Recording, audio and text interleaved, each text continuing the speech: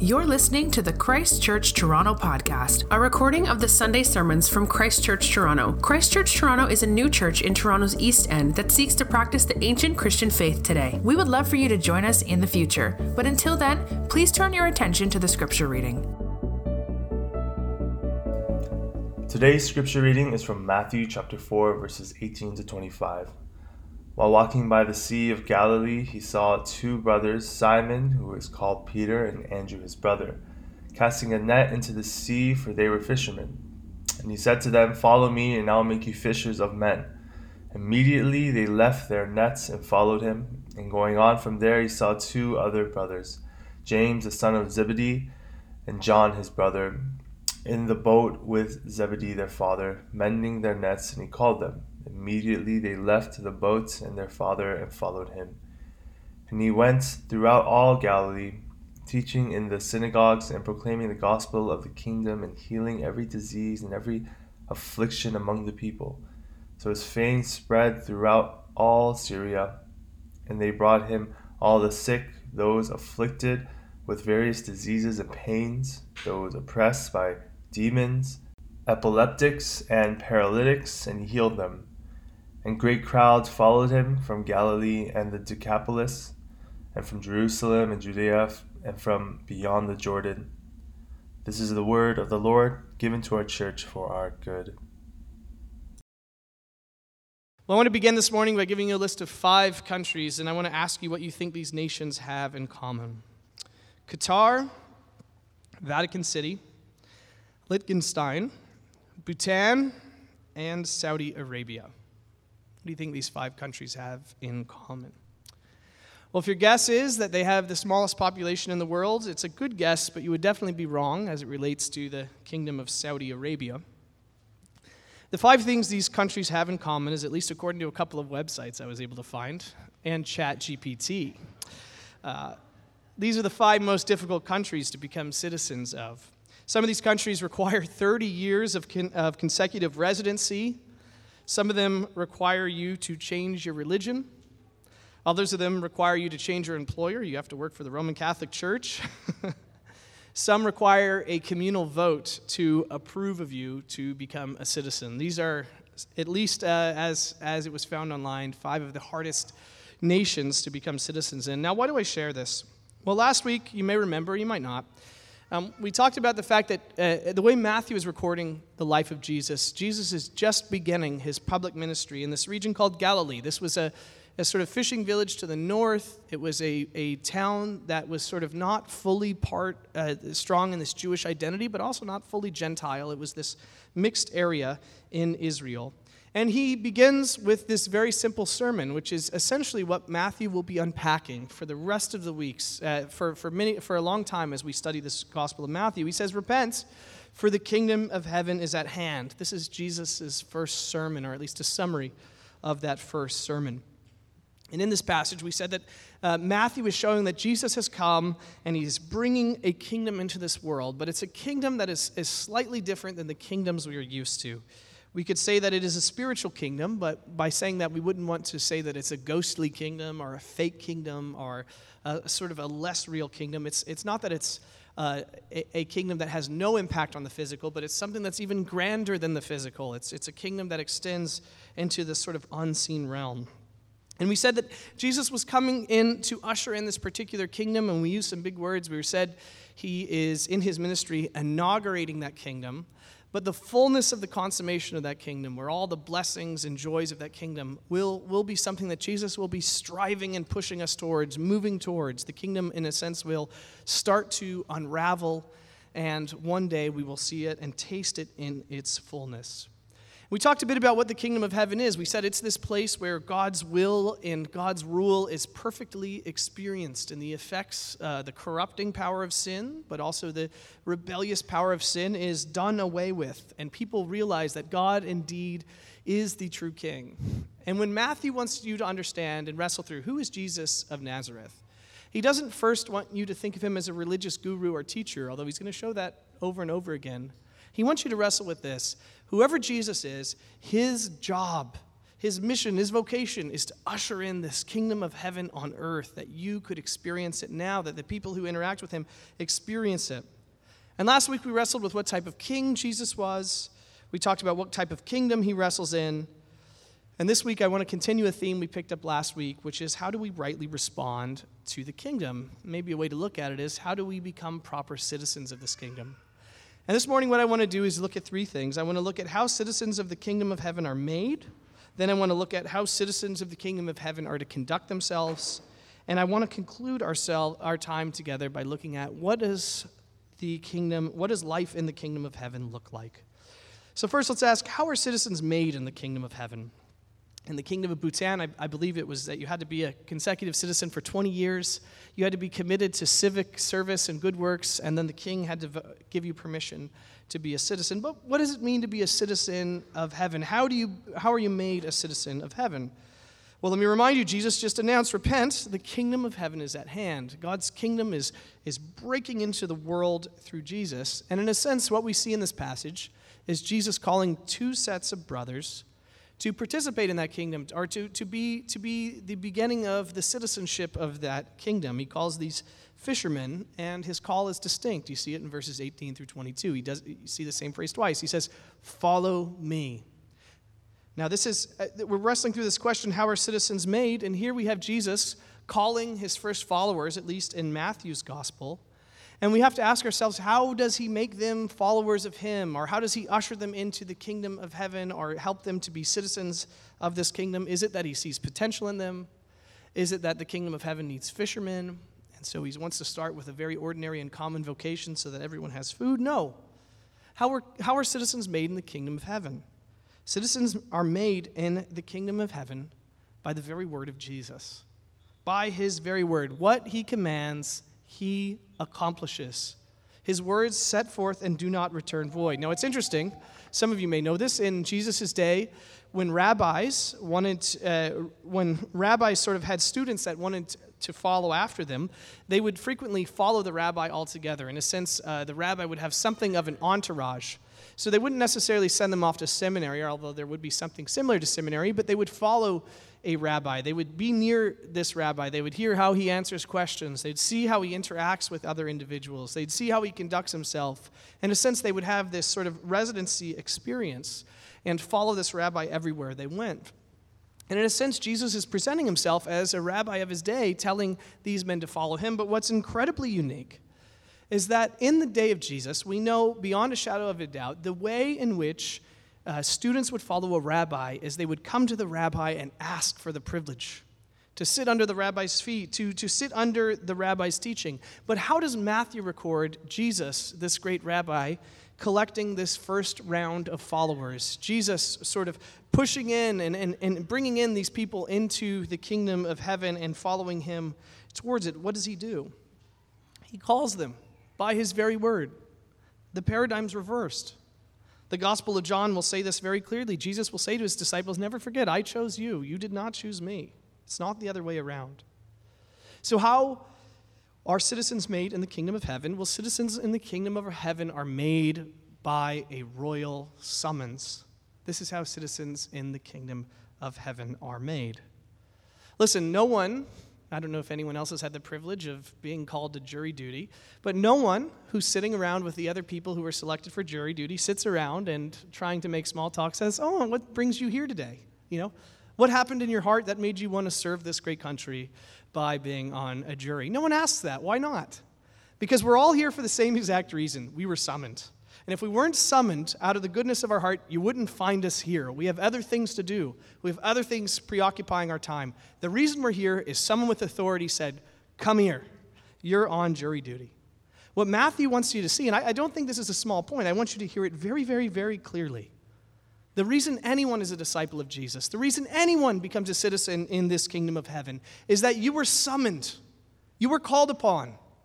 And with a greater authority than the authority which calls upon you for jury duty, but you're not called to something that is less than exciting, something that you don't want to see happen, something that you feel is a waste of your time. You're called to something glorious, to be a follower of Jesus, to be a disciple of Jesus, to enter into citizenship in the kingdom of heaven. Now listen, this is so powerful for us today.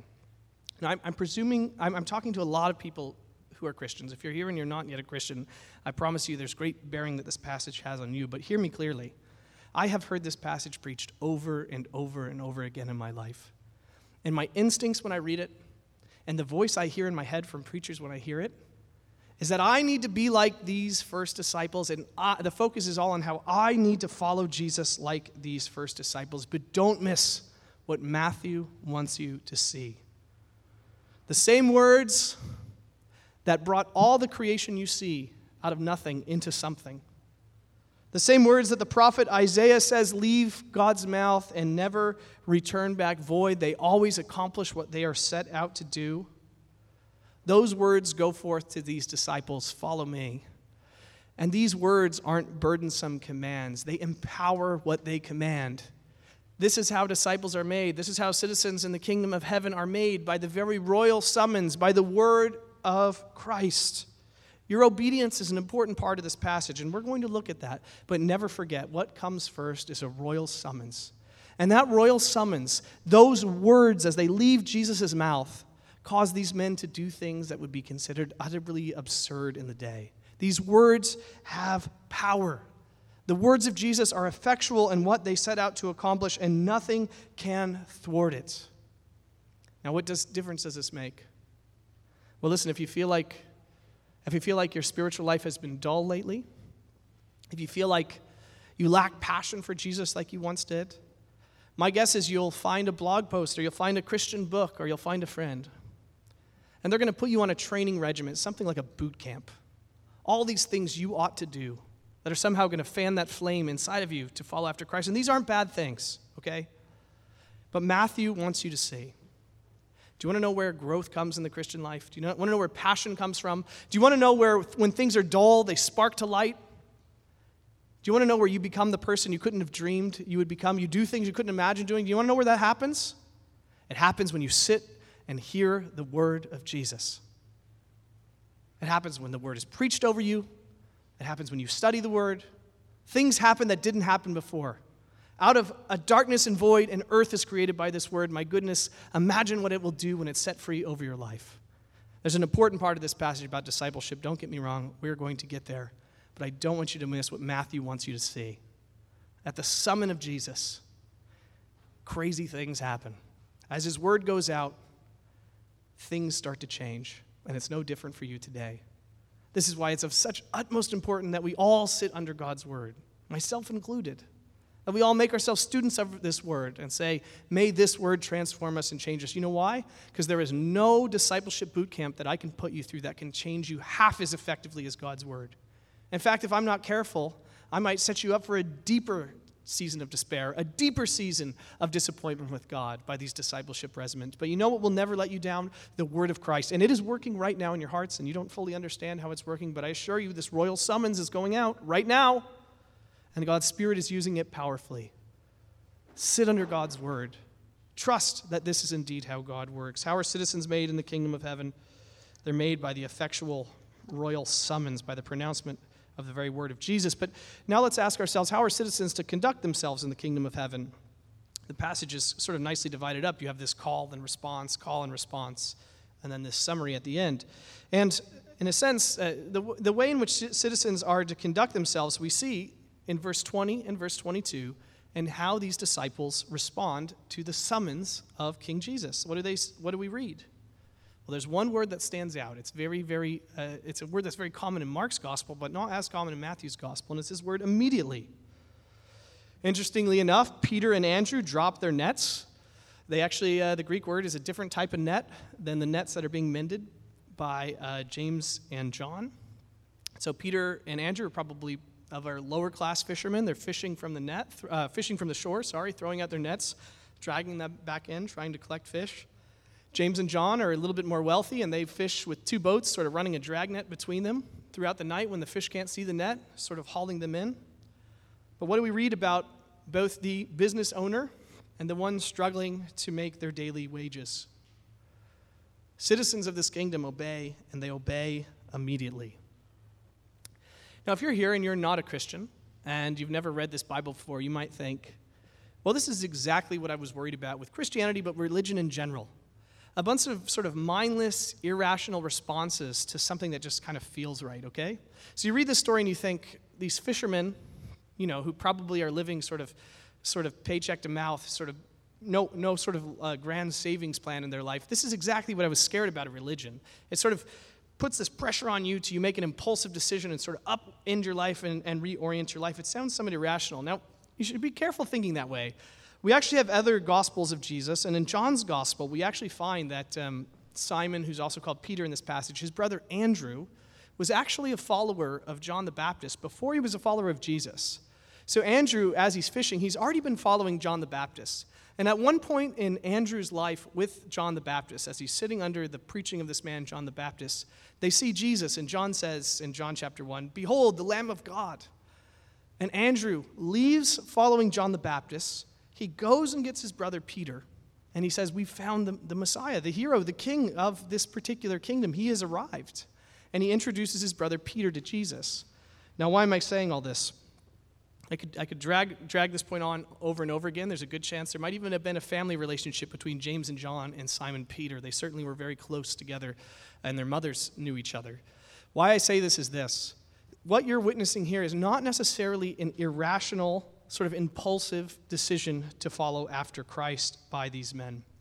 There's a good chance these men had talked about and thought about the teaching of Jesus, and they were waiting, thinking through, what is he going to do? What does it mean that he is indeed the Messiah, the Lamb of God who's come to take away the sins of the world, as John says? What is he up to?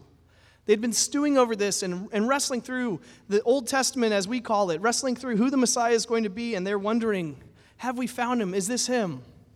And so at this point, when he comes into their presence, and he says to them, "Follow after me," they've already been stewing on this, and they say, "Absolutely. This is where we want to be." What am I trying to say? I'm trying to say this. We often see this passage as a paradigm for how evangelism works, but I don't know if that's always that helpful. Maybe what we're seeing here actually is the ways in which Jesus comes to Christians in their busy and distracted lives, but to Christians who are tangentially also trying to pursue what it means to follow properly after God and to be obedient to his kingdom and to know Christ. Maybe what we're witnessing here is a paradigm we will see over and over and over again in the Christian life. Jesus is saying, "Follow me," not to people who don't know him, but he's saying, "Follow me" to people who do know him, but need to know him better. Maybe this is the paradigm that Jesus is calling Christians to unique opportunities right in front of them, to opportunities that might cost them as it relates to their assets and their careers and their relationship. He's calling them to do things that on the surface might seem crazy. But maybe this is the paradigm this passage is telling us we should expect in our life with God. That it's not the fact that we don't know Jesus that he comes to us and says, "Follow me." But as we get to know him, and we get to know him better, we shouldn't be surprised to hear him at times tap us on the shoulder and very clearly say to us, "Right now's the time. Follow me. I have something special for you to do." It might not always be as extraordinary as leaving our vocation and following after Jesus. It might be incredibly ordinary. He might tap you on the shoulders and say, "I need you to put your career on hold to take care of your child during this particular season." Something in one sense that comes across incredibly ordinary. But maybe this is the paradigm of what it means to follow after Jesus. He knows, as you get to know him, he taps you on the shoulders and says, "Follow me more deeply." This is how citizens of this kingdom are to conduct themselves, though, to have ears open to this and be willing to immediately follow him. Now, why am I saying this? Let me say it this way.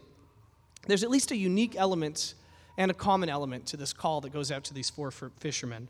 One, there's a unique element because these four men are fishermen, and that's no accident. And I don't have time to develop this argument much better, but for those who are curious, if you flip over to Jeremiah 16:16, you'll find that it is no accident that these first followers of Jesus, these first sort of the citizens which are going to hold prominent positions in this kingdom, that they're fishermen. The Lord had promised through the prophet Jeremiah that one day he would restore Israel, God's people, back to their glory. And the way he was going to do that is, though he had judged them and scattered them all over the earth, he was going to send fishermen, and they were going to cast their nets and bring them back into the fold to be part of the people of God again. It's no accident that these men are fishermen, and now Jesus is saying to them, "I will make you fishers of people." You're going to be part of this plan God has said from times of old of restoring the glory of what it means to God's people again. Breaking back in God's people, bringing them back in together, tasting and experiencing God's kingdom in a unique and special way. So there's a unique calling that comes to them.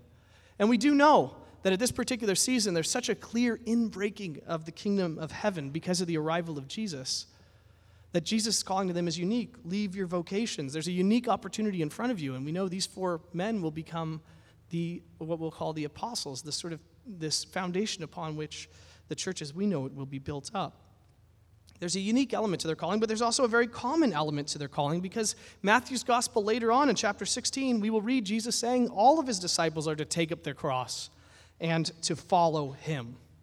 This doesn't mean all of you need to change your careers, although some might need to, and you might need to today.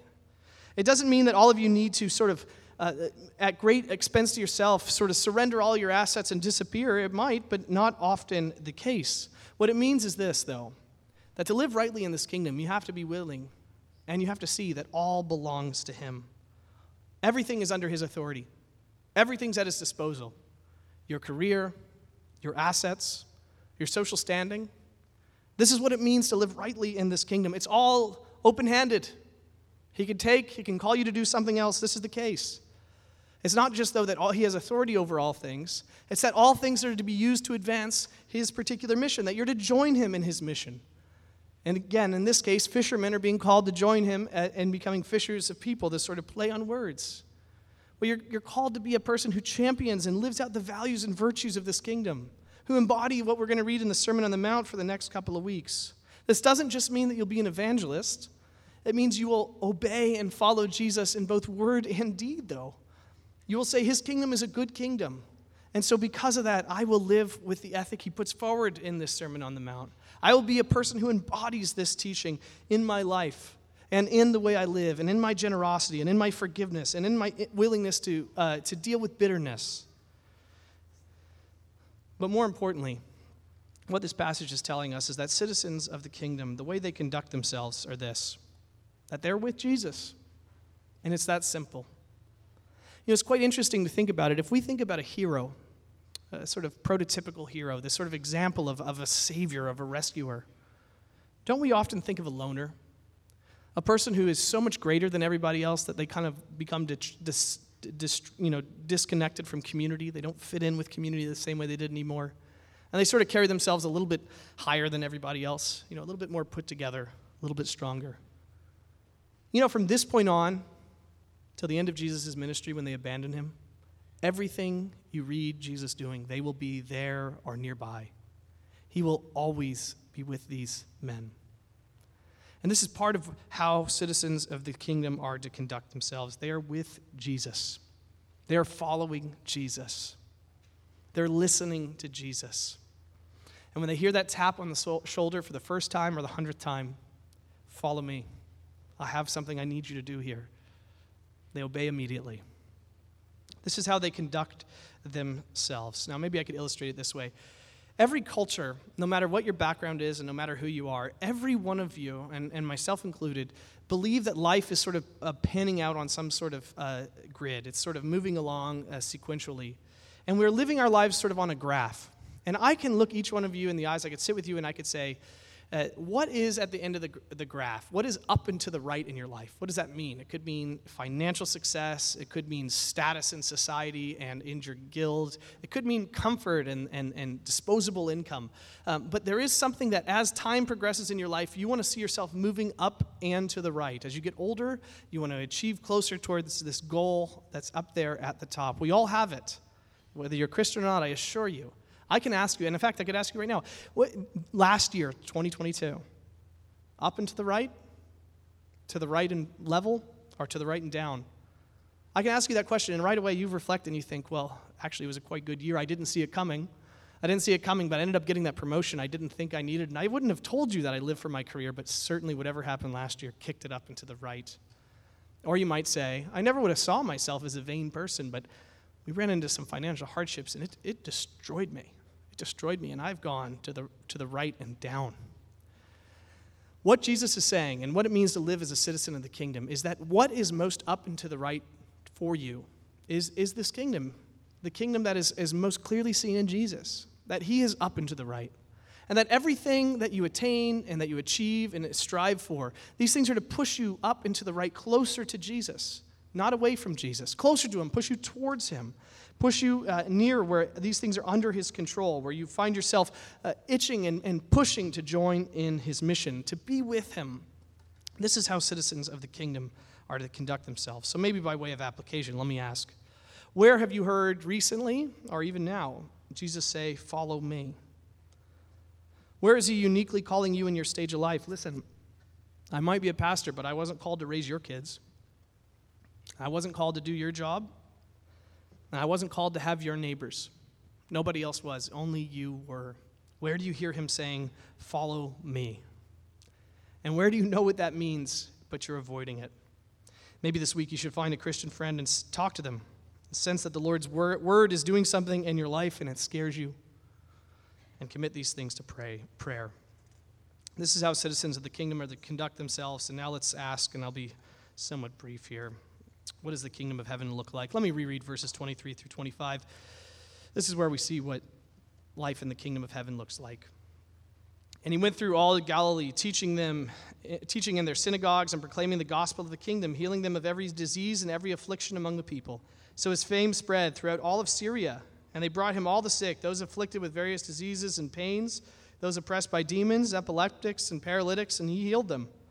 And great crowds followed him from Galilee and the Decapolis, and from Jerusalem and Judea, and from beyond the Jordan. Now, it's interesting enough, if you put your thumb in this part of the Bible and you flip over to Matthew chapter 9, verse 35, you will get almost the exact same description of a summary of Jesus' ministry. And between these two summaries, almost like the ends of a book, what are we going to find? At this summary and the summary in chapter 9, we're going to find the Sermon on the Mount, and then we're going to find a series of healings that Jesus immediately comes and conducts. A Sermon on the Mount and healings, teaching and healings. This shows us something what it looks like to live life in the kingdom of heaven. Jesus has said, repent. He's going to preach and teach on this over and over again to the people. But it doesn't stop there. This spiritual kingdom, whatever it is, this mysterious kingdom that somehow overlays our kingdom and can exist while the kingdoms of this world continue to move forward. Whatever it means for his kingdom to be experienced and tasted now, it includes people being healed. There's going to always be word and deed ministry in the life of Jesus. We're going to see this over and over again. And it shouldn't surprise us that the church is also going to be called to deal not only with calling people to repent of their sins, turn to Christ, we could say these spiritual things, but the church, no matter what, is going to find itself constantly involved in caring for tangible and physical needs of whatever city they find themselves in, whatever culture they find themselves in. In this passage, it seems like there is no sickness that is beyond Jesus. Every sickness that comes to him, he restores. And what he's doing by doing that is saying, this is what the kingdom of heaven is like. It's not just some psychological peace, knowing that your heart is right with God, that you're spiritually okay. When the kingdom of heaven comes down in fullness, and again, he's only inaugurating it, the fullness isn't yet to come, but he's giving us a preview. He's saying there will not be a sick body. There won't be one rogue cell. There won't be a broken bone. There won't be infections getting into your nervous system. He is the one who gives life, and where he is and where his kingdom is, there life abundance is found. And that is not just a metaphor. That is not just spiritualized away. His kingdom is a place where all that sin has ruined and broken and shattered, where sin has made life no good, filled with pain and thorns and thistles. As his kingdom rolls in, these things begin to be pushed back. There begins to be this world as the way in which things ought to be. We begin to taste of the very, very good life. This is going to happen over and over and over again in Jesus' ministry. He is a king not just of your souls or of your minds. He's the king who's come to embody this kingdom over bodies as well, to restore what the Hebrews were longing for, what they called shalom, this deep peace, where we were in a very, very real and tangible way at peace one with another, but also with creation itself. He's given us a preview of this, and he's saying where my kingdom is. And when it comes in fullness, this is what it's going to be like. There won't be a sniffle. There won't be a cough. All will be made right when this kingdom comes in fullness. Now again, Jesus brings this kingdom in preview form, and there's a heightened healings that take place in this particular moment in Jesus' life. And it's not as though the people of Galilee to this day still don't get sick. In fact, you can look it up online. There's plenty of doctors' offices in Galilee, ironically, that you can, visit right now online when you're distracted from writing a sermon and you're bored on Google and you're searching for various things. Jesus is giving a preview. He's giving a down payment. He's showing us what it's going to look like when his kingdom comes in fullness, when he ushers it in fullness. For whatever reason, the timeline our Lord has chosen is that this fullness of the kingdom will be shown in preview form now. But he will, in his body, lead to that cross, and he'll die on that cross so that we can know all sins are atoned for. But he will also raise from the dead, be resurrected, and show us that a world is coming where death's dark shadow does not haunt us anymore. A world where aches and pains melt away, where youthful joys and bodies can be experienced with aging and wise minds. This is why the church, I'll just say this, is always at its best when it's had a vibrant diaconate. And what do we read in Acts? We read that the diaconate isn't able to do as many of these miraculous healings as Jesus. It seems as though they heightened for a season to emphasize the ministry of Jesus.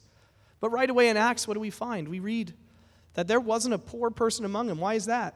Because some miracle? Some money printing machine? No way. Because God's people said, where the kingdom is, there shouldn't be poor. They begin to live sacrificially, and everyone in the church had enough to eat. And we find that the widows, the ones who are outcasts in society, very vulnerable. What do we find? The church says they're our responsibility. These widows in our church, we don't just preach to them the good news of the kingdom. We embody it by making sure that they have a meal to eat, making sure that they are taken care of, making sure that they are watched over. This is always the call of the Christian community. Word ministry, proclaiming God's word, proclaiming the nearness of his kingdom, proclaiming forgiveness, but also deeds that embody, that say, listen, we will use our resources in this way because we know one day this is the way all will be. There won't be people suffering, wondering, ought they to take their life through medical assistance? This is not going to be the case. And because it won't be the case, we're going to sit with them even if it bores us, even if it's hard. We'll sit with them in their dark days because we're going to say, listen, a day's coming. A day's coming where we won't hear about people's dark thoughts that they just can't get rid of. That day's coming. It's just around the corner. We can sit with you now. You know why? Because when the kingdom of heaven breaks in, we will hear no more of this. We'll hear no more of this, and we will do our best to embody that kingdom now. Listen, this passage is telling us this. The kingdom of heaven is breaking in, and we ought to settle for nothing less. If all of life is lived out on this chart, on this graph, so many of us have limited our vertical axis. And we've said the highest point of life now is some sort of existential peace with our Creator and a life of comfort or status or just enough wealth. This passage is telling you that if you're living life on that kind of axis, you're limiting yourself. You have a ceiling that needs to be blown away. The kingdom of heaven has come in Jesus. It's been inaugurated, and its fullness will come one day. And nothing short of a vision for and a longing for that kingdom, being a proper citizen in that kingdom, knowing the King, should be what you live for. That day when we are nearest to Jesus and all is made right, sin is atoned for, evil is defeated, sickness is done away with, death is undone. What we have in this passage is a small picture of the church that Jesus will continue to grow. It starts with 4 fishermen who are going to serve as something of these first pastors. It starts with ministries that exemplify the kingdom of heaven spreading around Galilee and this little band of followers following around Jesus. And it's an invitation to you and to me to dream, to believe, and to hope that there will be a world much like our own. A world, though, where the kingdom of heaven is experienced in fullness. We can taste the forgiveness now. We can get glimpses of that kingdom to come and the occasions when the Lord blesses communities like ours with healings. But there's a day coming when the fullness of that kingdom will come. And this passage is telling us to rightly be citizens in that kingdom now is to live for that vision of the kingdom that is to come. Let me pray. Our Father, would you indeed bring your kingdom more clearly in our lives? Would your word indeed work in such a way that images and glimpses and tastes and previews of your kingdom might be seen all over the city, even this week, in the way we interact with coworkers, and the ways we come together in Christian fellowship and community, and in the joy that we find welling up in our hearts. Make us into your kingdom people, we ask. In Christ's name, amen. Thank you for listening to the Christ Church Toronto podcast. For more information about our church, you can visit our website at christchurchtoronto.ca or email us at info@christchurchtoronto.ca.